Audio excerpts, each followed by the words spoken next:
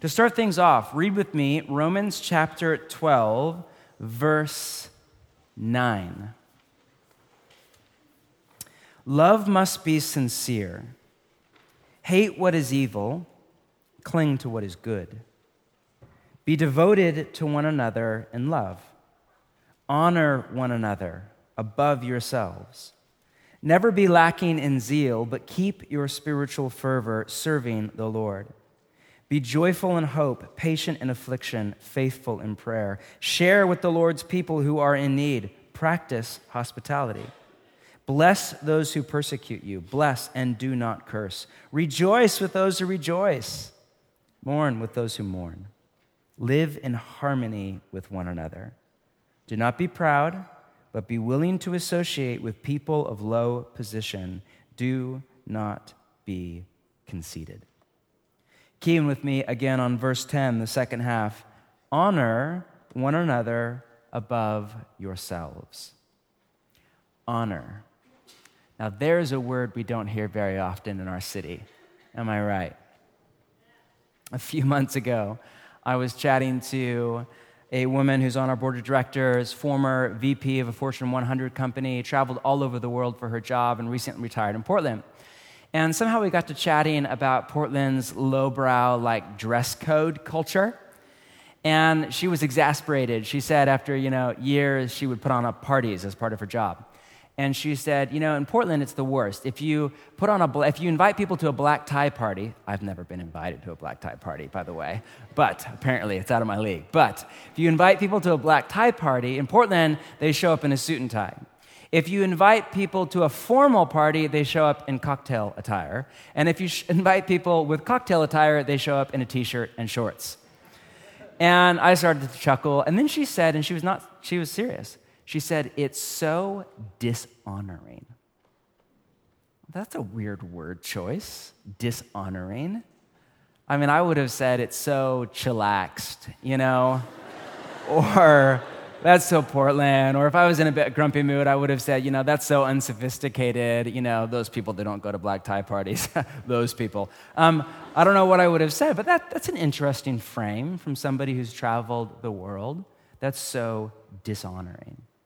Then a few weeks ago, I was on vacation, and I was reading this social psychologist research project around purity rites in ancient cultures. Please don't judge how I spend my free time, all right? I feel that shame from you right now. It was actually fascinating.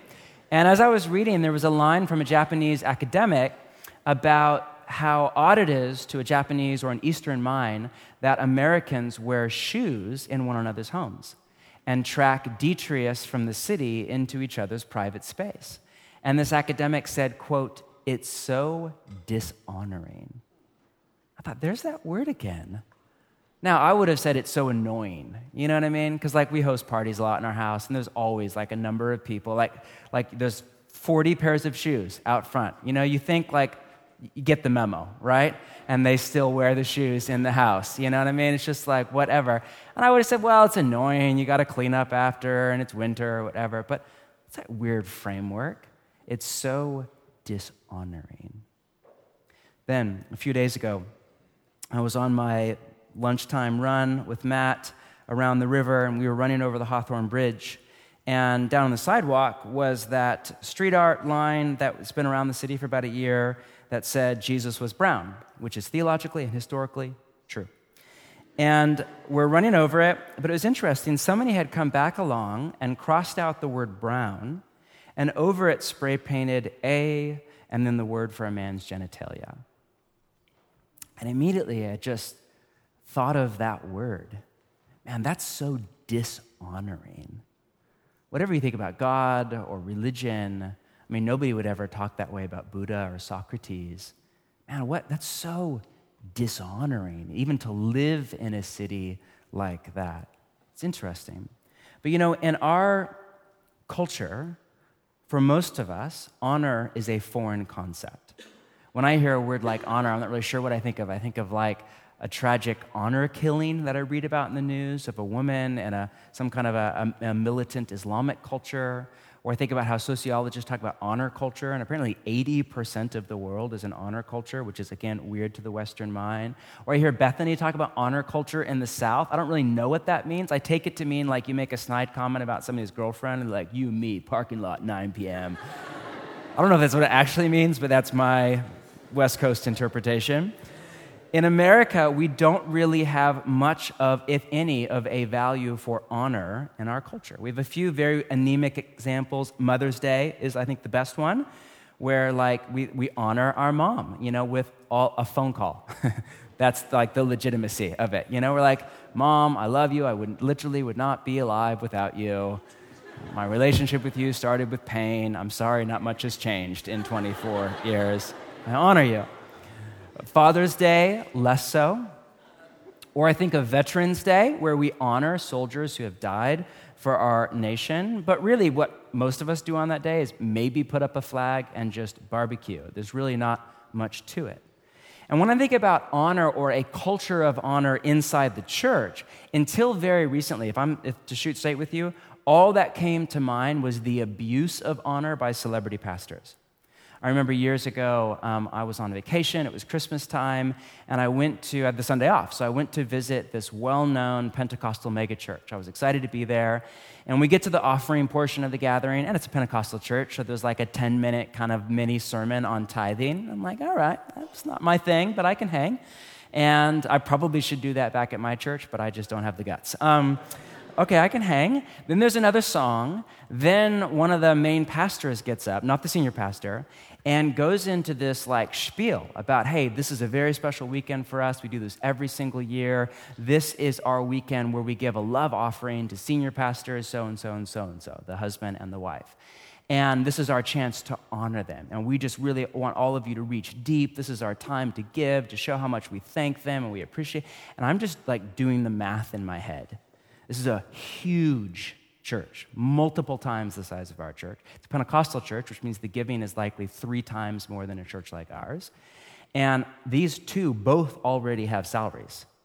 And I'm like, this love offering is likely like far more than I make in a year. And my first thought was, are there any job openings at this church? No, that's not actually my thought. And I just thought, I was sick to my stomach.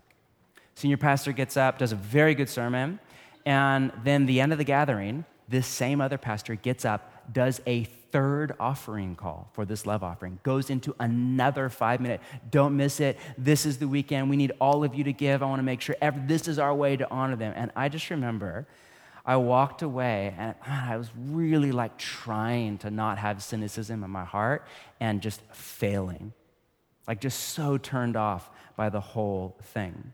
So honestly, you know what I did for not the last 10 years, my whole adult life? I just have ignored the New Testament's teaching on honor. And just said, well, it's the abuse of it, and just put the whole thing, and I think just played right into the enemy's hands and for our church. But over the last year or two, a number of my friends, like this is not even from me, like this is a number of my friends have been talking about this. Alex Retman, that we all know and love, before he left to plant Saints Hill last summer, and he's coming back in a few weeks, but was talking a lot about this. And I remember thinking, that is so weird, honor, like what is this? This is America. We don't do that here, And my friend John Tyson, who's here recently, has been talking to me about this a lot and teaching on this. In fact, a lot of tonight's teaching, I'm borrowing heavily from his work, which is fantastic on this. Several of my kind of charismatic Anglican friends have been talking about this under influence of the Pentecostal church. And I'm not going to lie, like I was so skeptical at first. But the longer I sit with this idea of honor, the more I actually open up my heart to whatever the Spirit of Jesus might have for me and for us in it, the more I realize that I have been missing it royally in this area. So I don't stand up here tonight with hey everybody, I have this down, follow me as I follow Christ kind of thing. Let me just give you 3 easy steps how to embody this. I stand up here before you, cut to the heart. This is in my mind, but it's not all the way in my muscle memory yet. And there was a lot of repentance in the Comer household over the last few days as I was gearing up to give this teaching. The title for tonight's teaching is A Community of Honor and a Culture of Contempt. It's a very simple teaching. You'll get the gist of it in about 5 or 10 minutes, and then I'll just keep talking for all sorts of reasons. But the main one is because I really want this to sink into our gut. Like if we were to actually, in Jesus' language, have ears to hear what the Spirit would say to the church on this one, I think it would reshape how we do relationship and community and church from the ground up. All right, and that's not to overpromise. I really think that.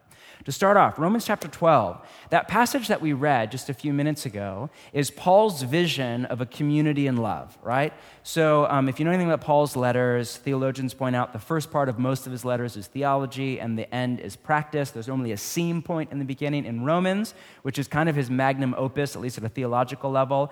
The theology is chapters 1 through 11. Depending on how you read it, my reading of it, not that that matters, but is that the last 3 chapters are the climax of Paul's case, and it's all about how Jew and Gentile, 2 different racial groups, come together in a new multi-ethnic family of God. Then, chapter 12, verse 1, he writes, therefore, and he shifts gears into practice. And there's some great stuff about worship, about gifts in the church, and then you have this little section that we read, 2 paragraphs, dense, tight, full of 13 commands about how we are to live together in relationship in this new multi-ethnic community of love. And most scholars point out that of the 13 commands that we read, they're really just specific examples of the first command, which is to love. We all love this idea of a community of love. That doesn't sound countercultural at all because love is such a benign word in our culture. But once you actually drill down to what do we mean by love, it starts to get a little bit of teeth.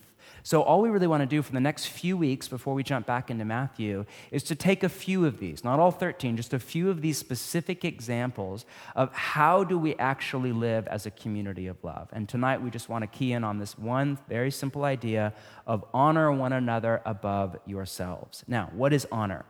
The word used by Paul is teme. Can you say that? Well done. It can also be translated value or price.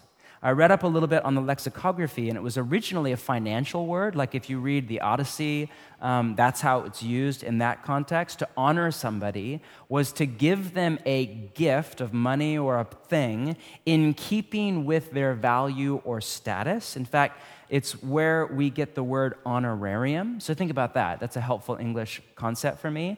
We give an honorarium normally when somebody of value or status who has something special that we don't have to deposit comes to our community to deposit something into us, and we give them a gift of, in our case, money, and normally it's in keeping with the level of value or status that we assign to them, an honorarium.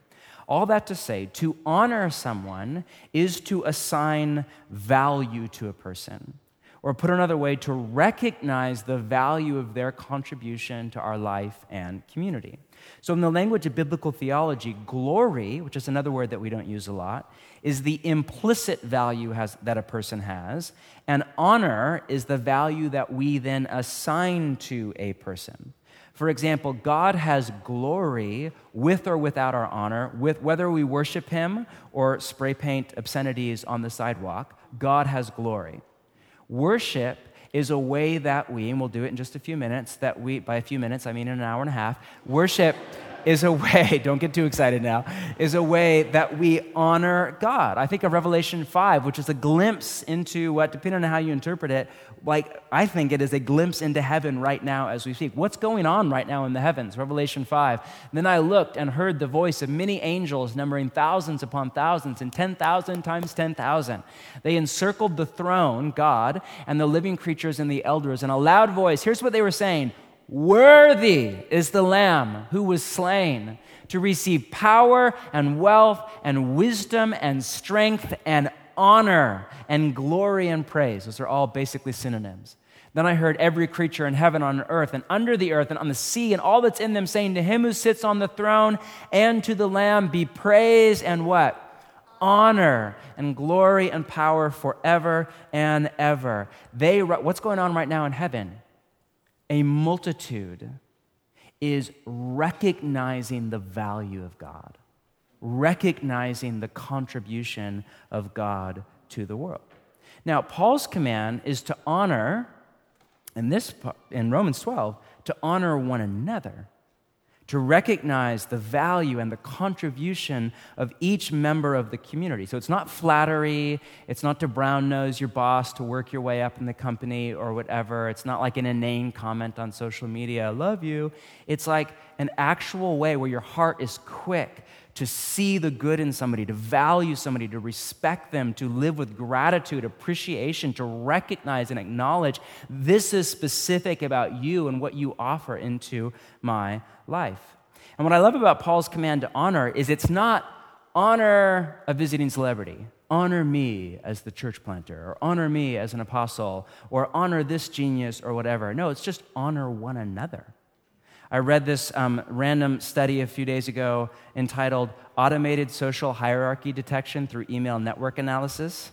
You're welcome to judge me at this point, but hey, this was on work time. From Columbia University, basically they analyzed tens of thousands of email data from a massive corporation, and they found that you can chart how important somebody is in a work environment by how long it takes people to respond to their email. So the more important you are, the quicker you get an email back. The less important you are, sorry. You know what I mean? Some of you are thinking, dang, right now, or whatever. And if I owe you an email, don't read anything into that at all. That's just me. I hate email, you know? But I read that, I started laughing. I have this weird, I literally hate email. I do email once a week. I dread it all week long. And so I'm really attempt to be disciplined. I have this weird job where I need lots of time to read automated social hierarchy stuff, you know? You're like, you don't need time to read that. Stop, please, for all of our sake. What Paul is saying is we are to treat every single person like they're some celebrity or they're some really very important person, as if they are of high value. I think of that paragraph in The Weight of Glory by C.S. Lewis where he writes, there are no ordinary people. You have never talked to a mere mortal. That person next to you just looks like Joe in a t-shirt. He's immortal. Some of you are like, I am Joe, and I'm in a t-shirt. Like, it was a figure of speech, but like, he is not a mere mortal. The woman to your left is not a mere, there are no ordinary people. Last week, we had the cast at our morning gathering.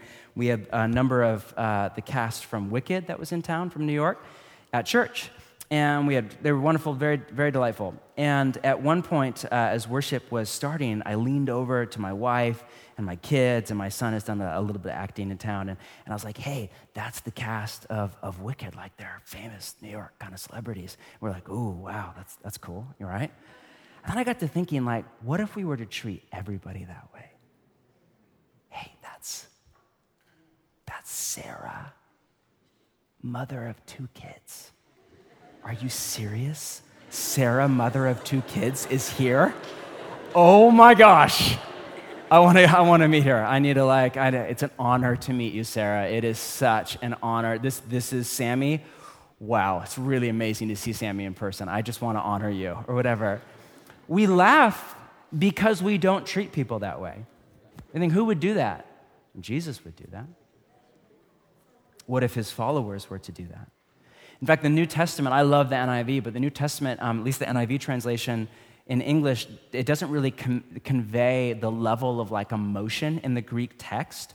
A few other translations have, quote, outdo one another in showing honor. Like it's a competition. Some of you are really competitive. You're like, I got this. I will out-honor you, you know? But the idea is of a community that's just tripping over each. Let me honor you. No, let me honor you. No, let me give way to your preference. No, let me give way to your preference. Like just this community that, in all seriousness, is tripping over itself to honor one another. Now, this is just one of many commands in the library of Scripture to honor. Let me give you a small sampling of a few more specific examples. The top of the list is from the 10 Commandments. Honor your father and your mother. Children are to honor their parents, and that does not mean like just little kids. Children in general, adult or not. 1 Peter 3:7, husbands are to honor their wives. And then there's that crazy line, and the weaker partner thing is a whole other teaching. It's actually a beautiful meaning. I don't have time to get into that.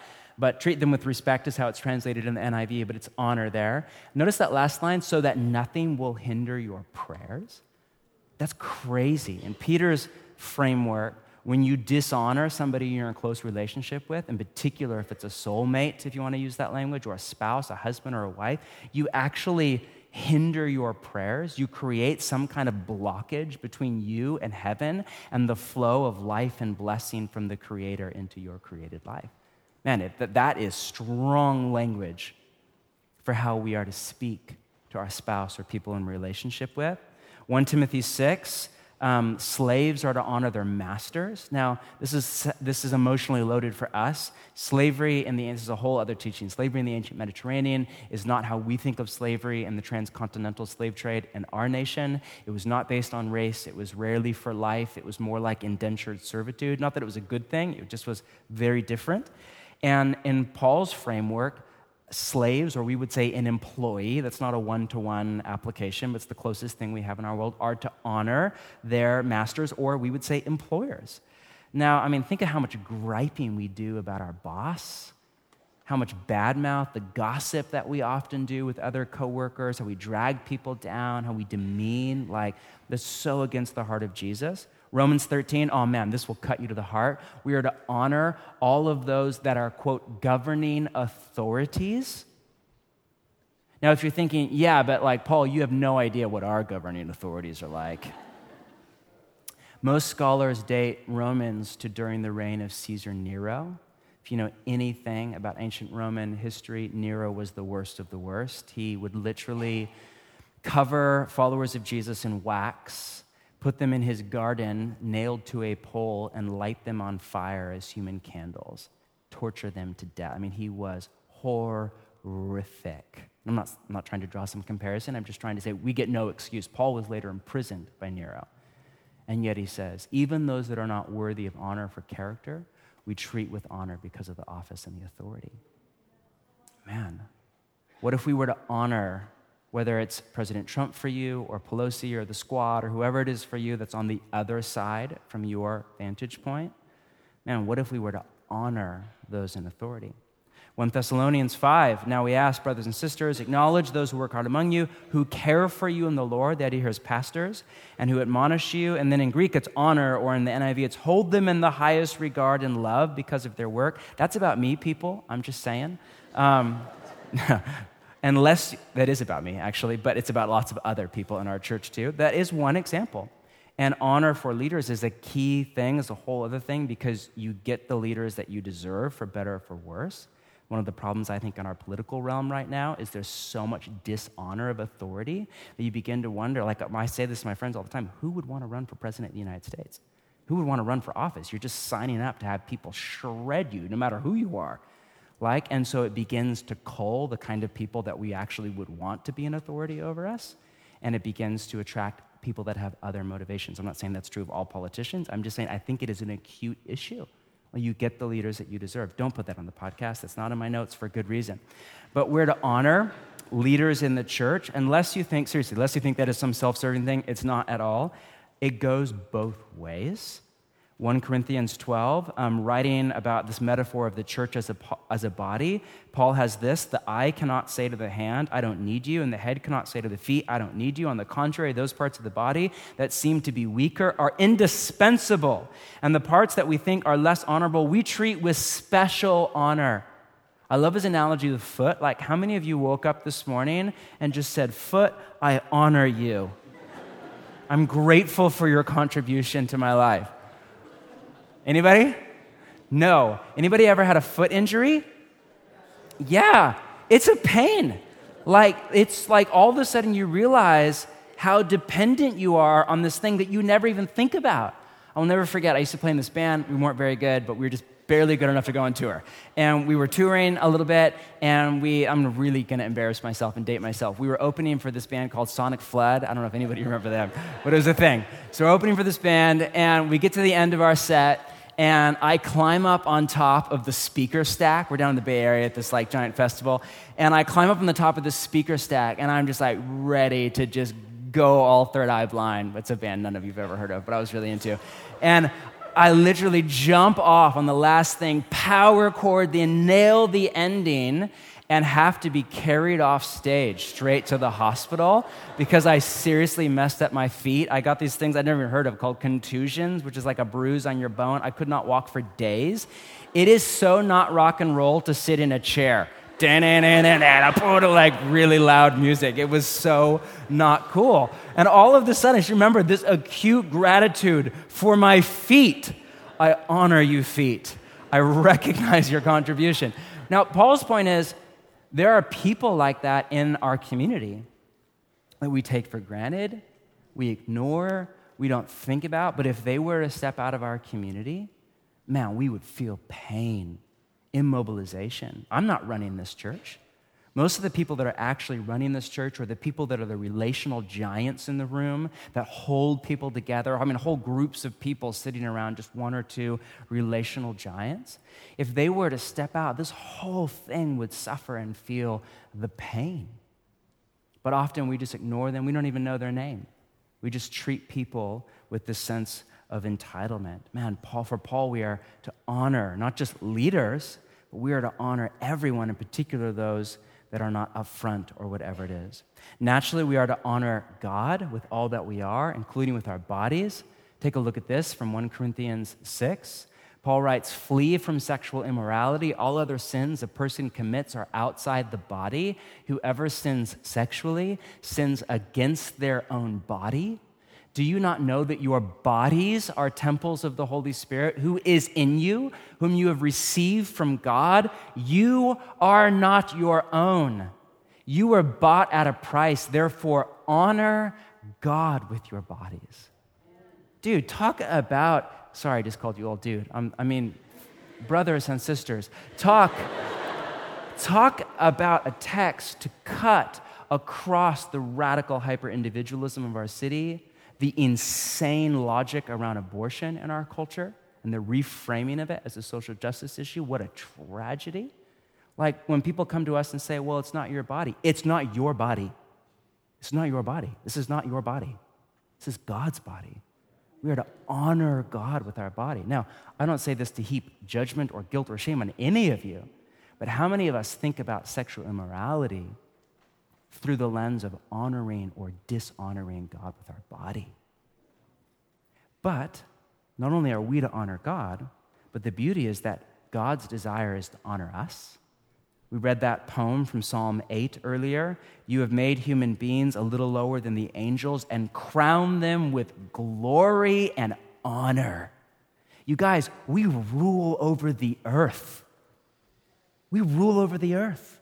We rule over the animal kingdom. We see an animal in need or hear about a tragedy there, and we want to do something about it or make sure something is done. Like, we have authority over the earth. Often we steward horribly. That's a whole other thing. But what honor has been entrusted to us by God?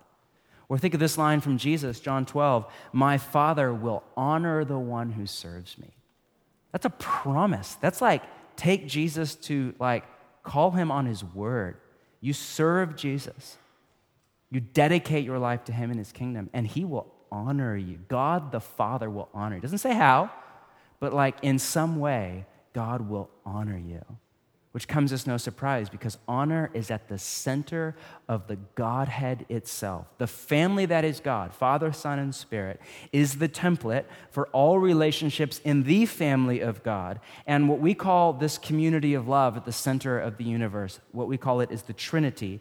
In it, the Father honors the Son honors the Father, the Spirit is the love and honor between the two. Honor is how they relate to each other. Scholars call it a circle of honor.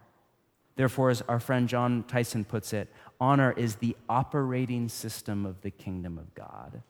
It is how relationships operate and function and interact under the rule and reign of God and his will. A community of honor is one where value, respect, gratitude, appreciation, acknowledgement, recognition, humility, generosity, and other-centered love freely flow between all members. Not just up to the top, not just the random celebrity in the crew, but to all between every single relationship in the kingdom. Now, our culture is not like that at all. We're far more likely to end up on the receiving end of sarcasm or a cynical put-down or a lame joke. Ours is a culture of contempt.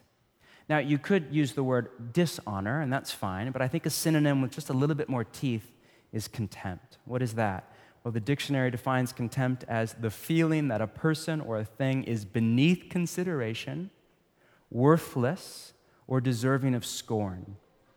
It's a mixture of emotions like anger and disgust, throw in a healthy dose of arrogance, and a fair bit of entitlement and ingratitude. If honor is a kind of respect, contempt is a kind of disrespect. If honor is gratitude, contempt is a sense of entitlement. If to honor somebody is to value them, to show contempt for someone is to lower a person's value in their eye. Willard, in his writing on Jesus' teaching on anger in the Sermon on the Mount, which his interpretation is it's actually about contempt, defines it as to look down your nose at somebody. This from Psychology Today. Robert C. Solomon, who's a well-known philosopher, I find this helpful, places contempt on the same continuum as resentment and anger, and he argues that the differences between the three is that resentment is directed toward a higher status individual, your boss, a politician, whatever. Anger is directed toward an equal status individual, and contempt is directed toward a lower status individual.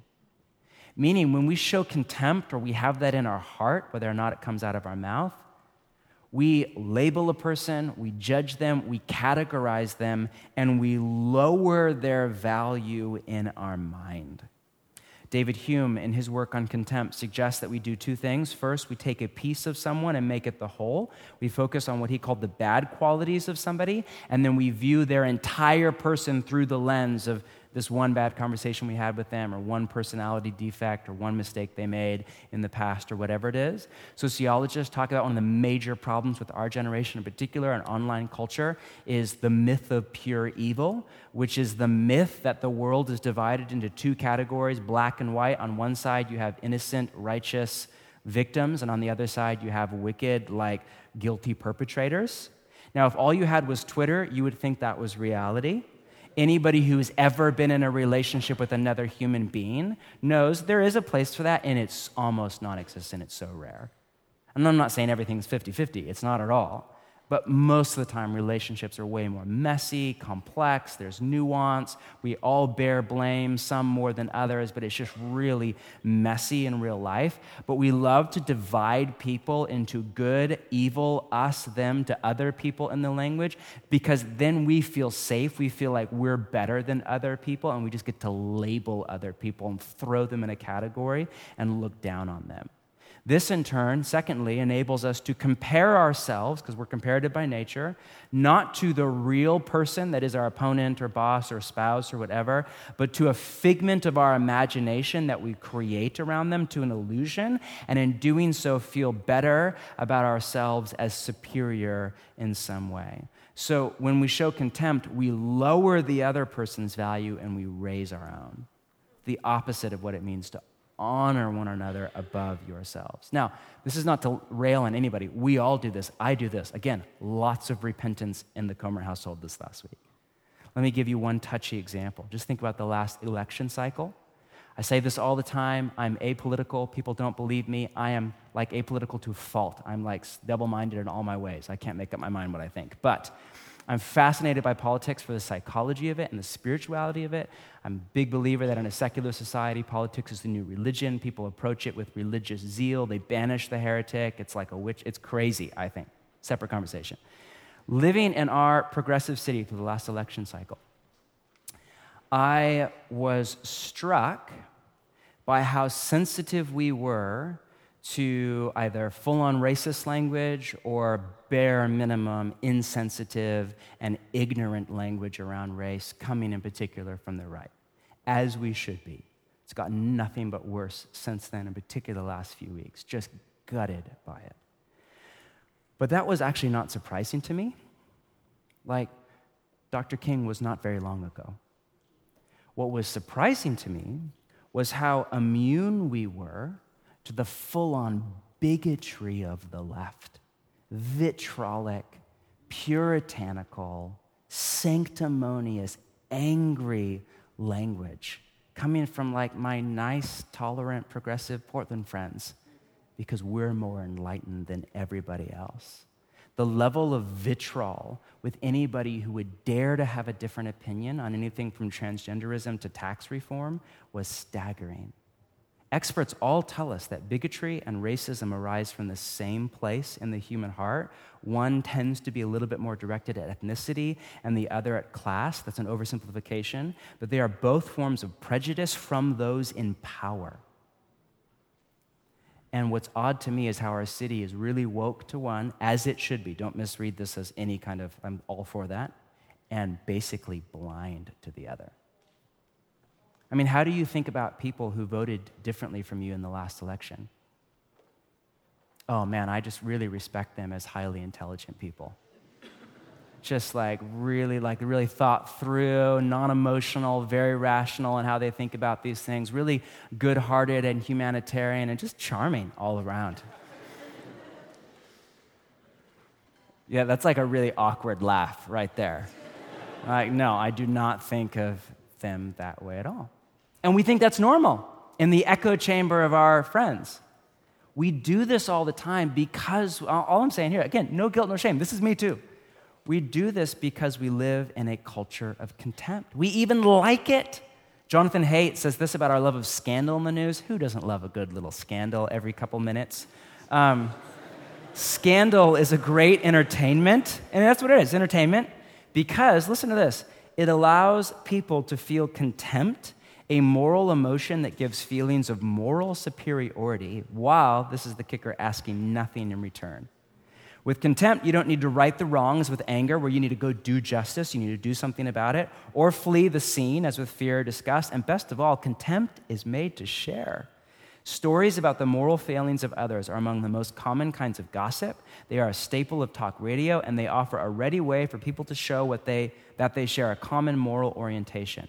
Tell an acquaintance a cynical story that ends with both of you smirking and shaking your heads, and voila, you've got a bond. My point is very simple. Ours is a culture not of honor, but of contempt. Now, to end our time, let's just run a little compare and contrast between a culture of honor and a culture of contempt and the kinds of souls and relationships that come out of each. First off, honor, or a culture of honor, community of honor, opens us up to blessing. Contempt shuts us off from the flow of blessing. Danny Silk, in his short book on honor, writes, "Life flows through honor." He states what he calls the principle of honor, which is this: accurately acknowledging who people are will position us to give them what they deserve and to receive the gift of who they are in our lives. Now, the best example I can think of this in the New Testament is a story from Mark chapter 6. A number of very smart teachers point to this as the best example of honor. This is when Jesus goes home to Nazareth, accompanied by his disciples. When the Sabbath came, he began to teach in the synagogue. Many heard him. They're amazed. People are just blown away at Jesus as a rabbi. Where did this man get these things, they asked? What is this wisdom that has been given to him? He's just brilliant, compelling, the level of skill, intelligence, insight into the human condition. What are these remarkable miracles he's performing? So it's like the best talk you've ever heard, like from TED or whatever, and then the TED Talk person walks off the stage and raises somebody from the dead, and you're like, okay, that's next level. You know what I mean? Let's put that on YouTube, right? But then notice, then they say this, but isn't this the carpenter?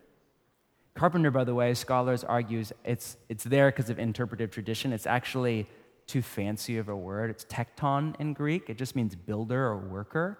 There wasn't a forest for 100 miles from Jesus' hometown. Nothing, homes, nothing was built out of wood. Maybe one door, maybe a small table. Almost everything was built out of basalt rock.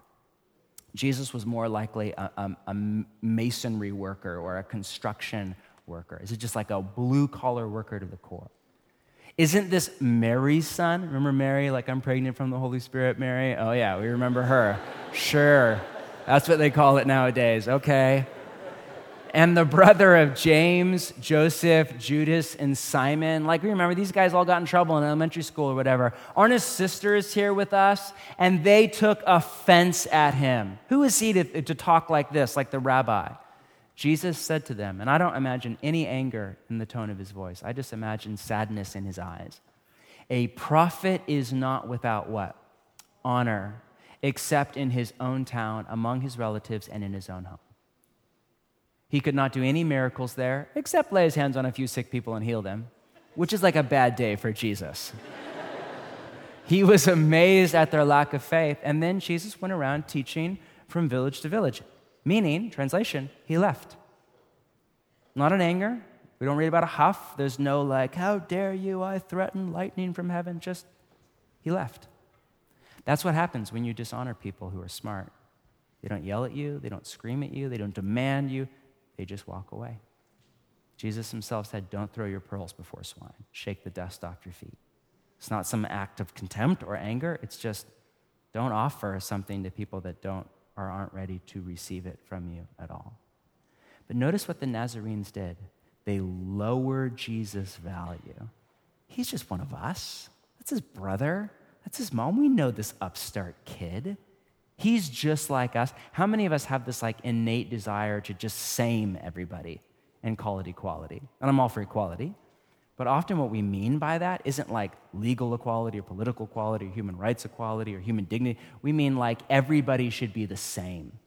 That is dishonoring to human dignity and responsibility and free will. God doesn't treat people that way. He honors our freedom, even if we wreak havoc with it. But there's this desire in us to just kind of make everybody the same. You're no better than me. You're no more special. We're all the same. To bring people down to our level. And what happens? We miss out.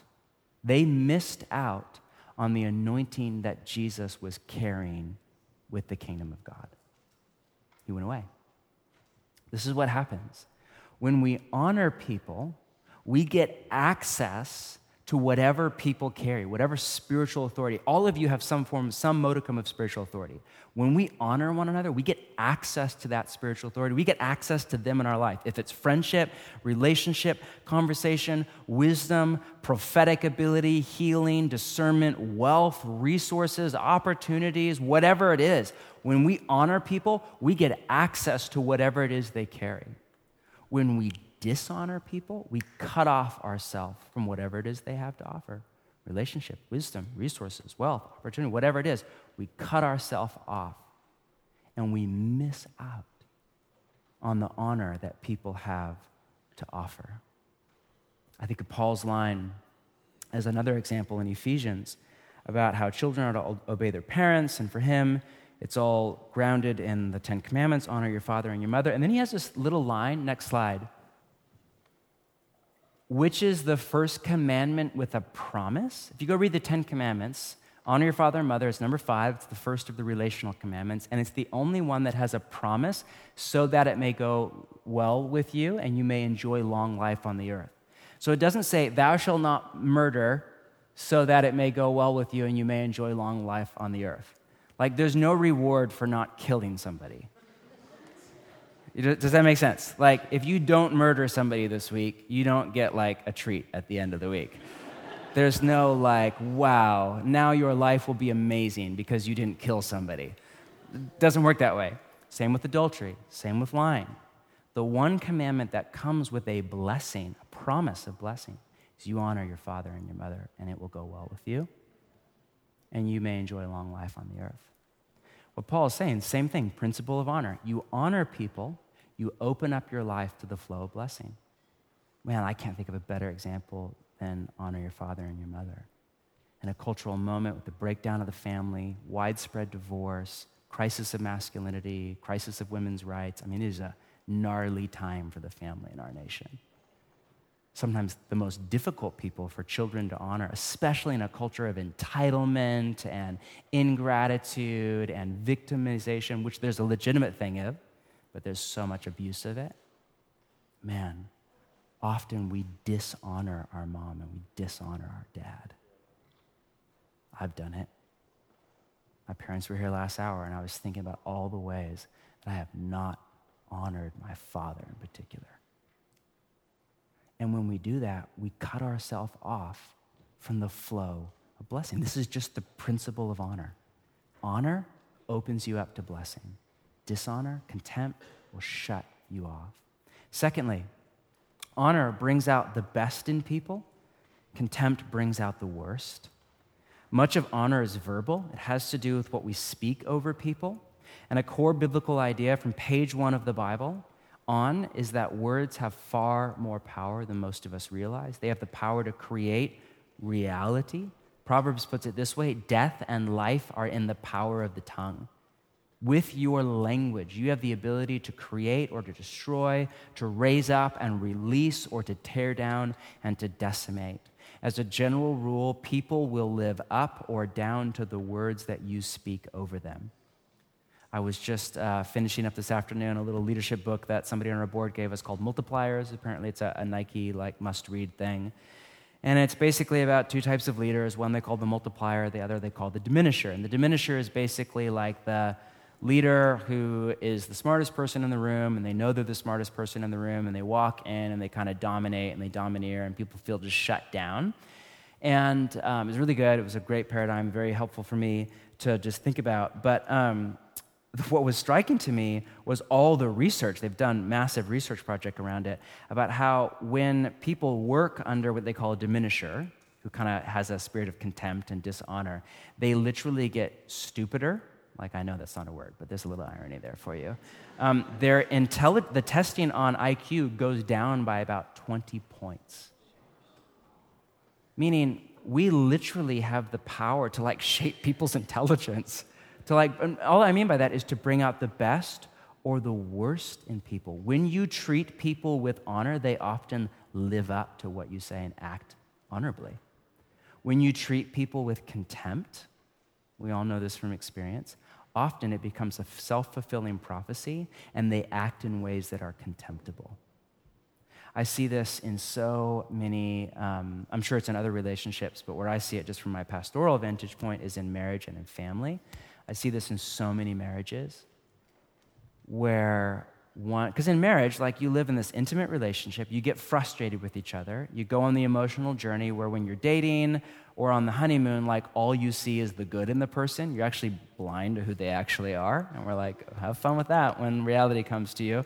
And then you move forward, and often there's a flip, and people are actually blind to the good in somebody, and all they think about and focus on is I don't like this, and you talk with your mouth full of food, and you're late all the time, and whatever, just hypothetical stuff, whatever, no bitterness, whatever it is, right? And there's this shift, and I am shocked, and I'm around followers of Jesus, pretty amazing people most of the time. I'm shocked at the language of contempt and dishonor and disrespect I hear between spouses. And this is why it's so devastating. Your spouse will likely live into what you say is true about them. You treat them, you make nagging, harping comments, you criticize, you bite, you demean, and I am guilty of all of this. This is not judgment on anybody here. Man, you often create reality in the soul of the person that you are called by God to unfold into its full potential for glory. See the same thing in parenting.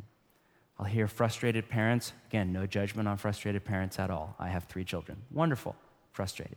But I will hear them say things like, oh, little Johnny, he's such a devil. And normally little Johnny is a devil. But I always wonder, what came first, the chicken or the egg? He's hearing his parent say in public, he's a devil. What do you expect him to act like? When his mother, whose job is to nurture him, or his father, whose job is to empower him, or her, whatever it is, into their full potential, is speaking that over them? One of the easiest things you can ever do as a parent, most of you don't have kids yet, just remember this for later. Just speak the reality you want to see over them. When my boys, I have 2 boys, they're frenemies, right? Best of friends, worst of enemies. When they get in a fight, I just sit them down and say, boys, you are best friends. Now, nothing about the situation looks like best friends. But that's reality. I speak that reality. Children, you are obedient, respectful, responsible, pleasant. Some people call that manipulation. I call it Christ-like parenting, all right? Whatever. My point is just listen, We have more power than we think we do in the tongue for great violence, if not physical violence, verbal violence, to emotionally wreak havoc, to relationally destroy and decimate, or to bring life, to release people into their destiny. Jesus would do this. He would honor people that nobody else would honor, people that his society had passed over, a fisherman, a tax collector, a former demoniac, a prostitute. And these people went on to rewrite the course of human history because Jesus saw something in them that nobody else saw, and he called it out with the word of his mouth, and he called them into a destiny, into a future. Sure. Let's just go a little Pentecostal. Like, sure. So, you're like, you just broke from your TED Talk persona, John Mark Comer. Sorry, it won't happen again, I promise. So a thought I had, guys, was, no, seriously, people live up or down. Finally, honor creates a safe place of trust in a conflict. Contempt activates our deep fear and sabotages all of our attempts at reconciliation. You don't need me to say much about this, you know it. We're all at our best when we feel safe. Our mind and body are calm, rational, open, humble, generous. But the moment that we feel fear, our amygdala, that little gland in our brain, comes online, begins to flood our body with chemicals. We react at that point, and we go into fight or flight. We react in an emotional and irrational way. We yell or defend or blame shift or withdraw or shut up or shut out or walk out the door, whatever it is for our personality. Think about how often we normally confront somebody. We focus on the wrong they've done. We have no gratitude for all the good they have done in our life. We maximize the wrong in our mind, minimize our part in it, gossip to our echo chamber of friends to confirm our bias, and then come to them in a spirit of contempt. How do they respond? Well, not well, because they're just not humble. Nobody responds well to contempt, even if the contempt is well earned. Even if the anger or ire or disrespect is well earned, nobody responds well to contempt. If you don't feel a sense of I'm loved and I'm respected and I'm valued by the person who has a thing with me, you will just go into self-preservation mode and not receive what they have to say, even if they're right. Imagine if we were to come at somebody that we're crosswise with and just say, listen, we need to talk about this. I know we're at odds. But first, I just want you to know that I value you. And I respect you as a person. I'm grateful for your contribution to my life and our relationship. It really matters to me. And we need to talk about this, obviously, but I just want to honor you. Why don't you start? Why don't you share what's on your heart? I have some stuff to say, but I want to honor you because I'm committed to our relationship and to make this work. That's a whole other posture. That's how I, for one, handle all relational conflict. I never react. I'm never emotional. I'm just like Jesus Zen all of the time. No, I'm not. But my point is, think of that 6-stage thing from last week about cycles of community. You make it a lot farther around the circle with a heart posture like that. In fact, I would go so far as to say you can't stay in any long-term relationship without an operating system of honor, or mutual respect and value and gratitude. So how do we live as a countercultural community of honor? Well, our practice for the week ahead is all up at practicingtheway.org/community. The next emotionally healthy relationship skill is called Look Beneath the Surface. It's fantastic. Don't miss community this week. But, as we think about just the week ahead, this is a really easy one to put into practice. I mean, to begin, most likely, if your experience of this teaching is anything like mine, with repentance, you might just want to spend some time, even tonight as we worship, as we honor God. You might want to spend a little time just with your mind open. God, is there anyone that I've dishonored? And with no guilt, no shame, don't ignore it, I would encourage you. And don't just say sorry to God in your mind. Do something about it. If you've dishonored somebody, go make it right this week. Apologize to them, honor them, make restitution to them, whatever it looks like for you. Whenever you can, just make it right. And then I think, what would it look like to just begin to live this way? It's so easy. Like, what if you just were to take on a challenge for the next month to get it into your muscle memory? Every day I will honor at least one person. It literally takes less than a minute to do this half the time, but every day. Here's a few very practical ideas just to put flesh and bone on it. 1, speak words of value over people. Just tell somebody, I value you, I respect you. Be specific. This is something I'm grateful for about you and your contribution. 2, write a letter if that's like too embarrassing for you or weird, or it's in a relationship where you have mixed emotions, like with a parent or a spouse or somebody you're crosswise with. Put it in writing, like where you can just sit there in the quiet. Write somebody a letter to just honor them. Public praise is another great example. Just like call together the office around the water cooler, or do we have those anymore? Kombucha on tap, whatever. And just like honor, just call somebody out, honor somebody. Give a gift. Again, originally honor had to do with money. If you have the resources for that, consider a gift to honor someone. Here's an easy one. Make eye contact with people and listen. Like just stuff that our parents taught us when we were 3 and most of us still don't have down. Like, man, just honor somebody.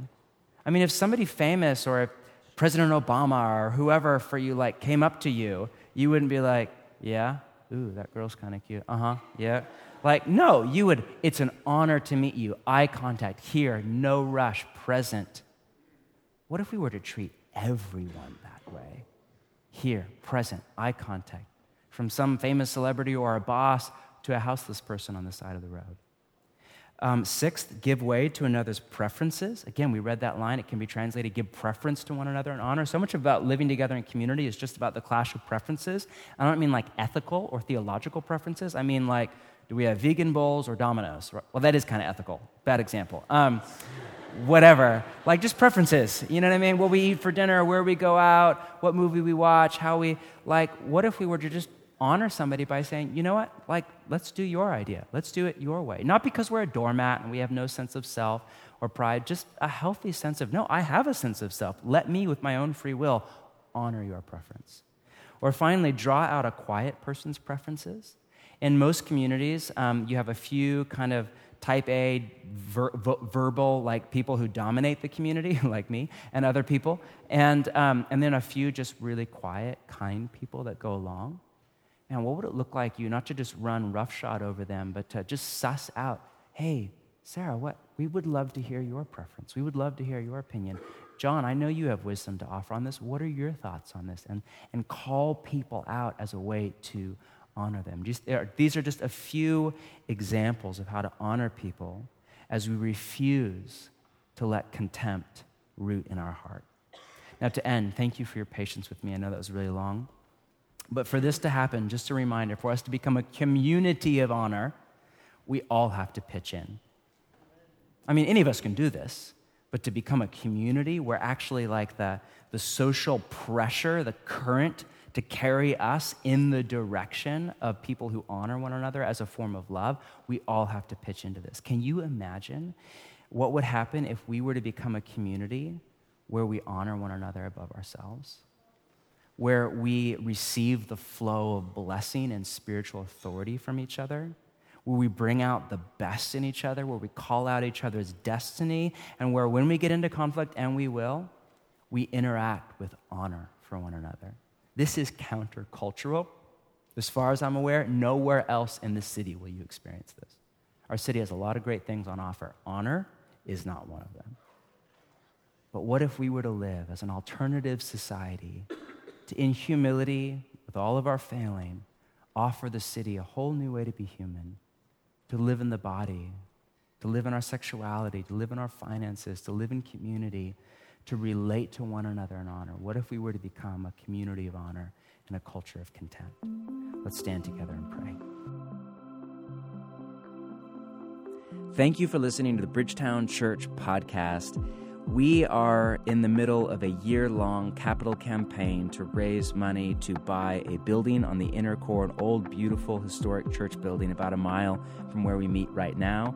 If you have been blessed at all by this podcast and would like to give to that over and above your regular giving to your church, wherever you call home, we would love to have you participate in that. Feel free to visit bridgetown.church/give for more information. Thanks for listening.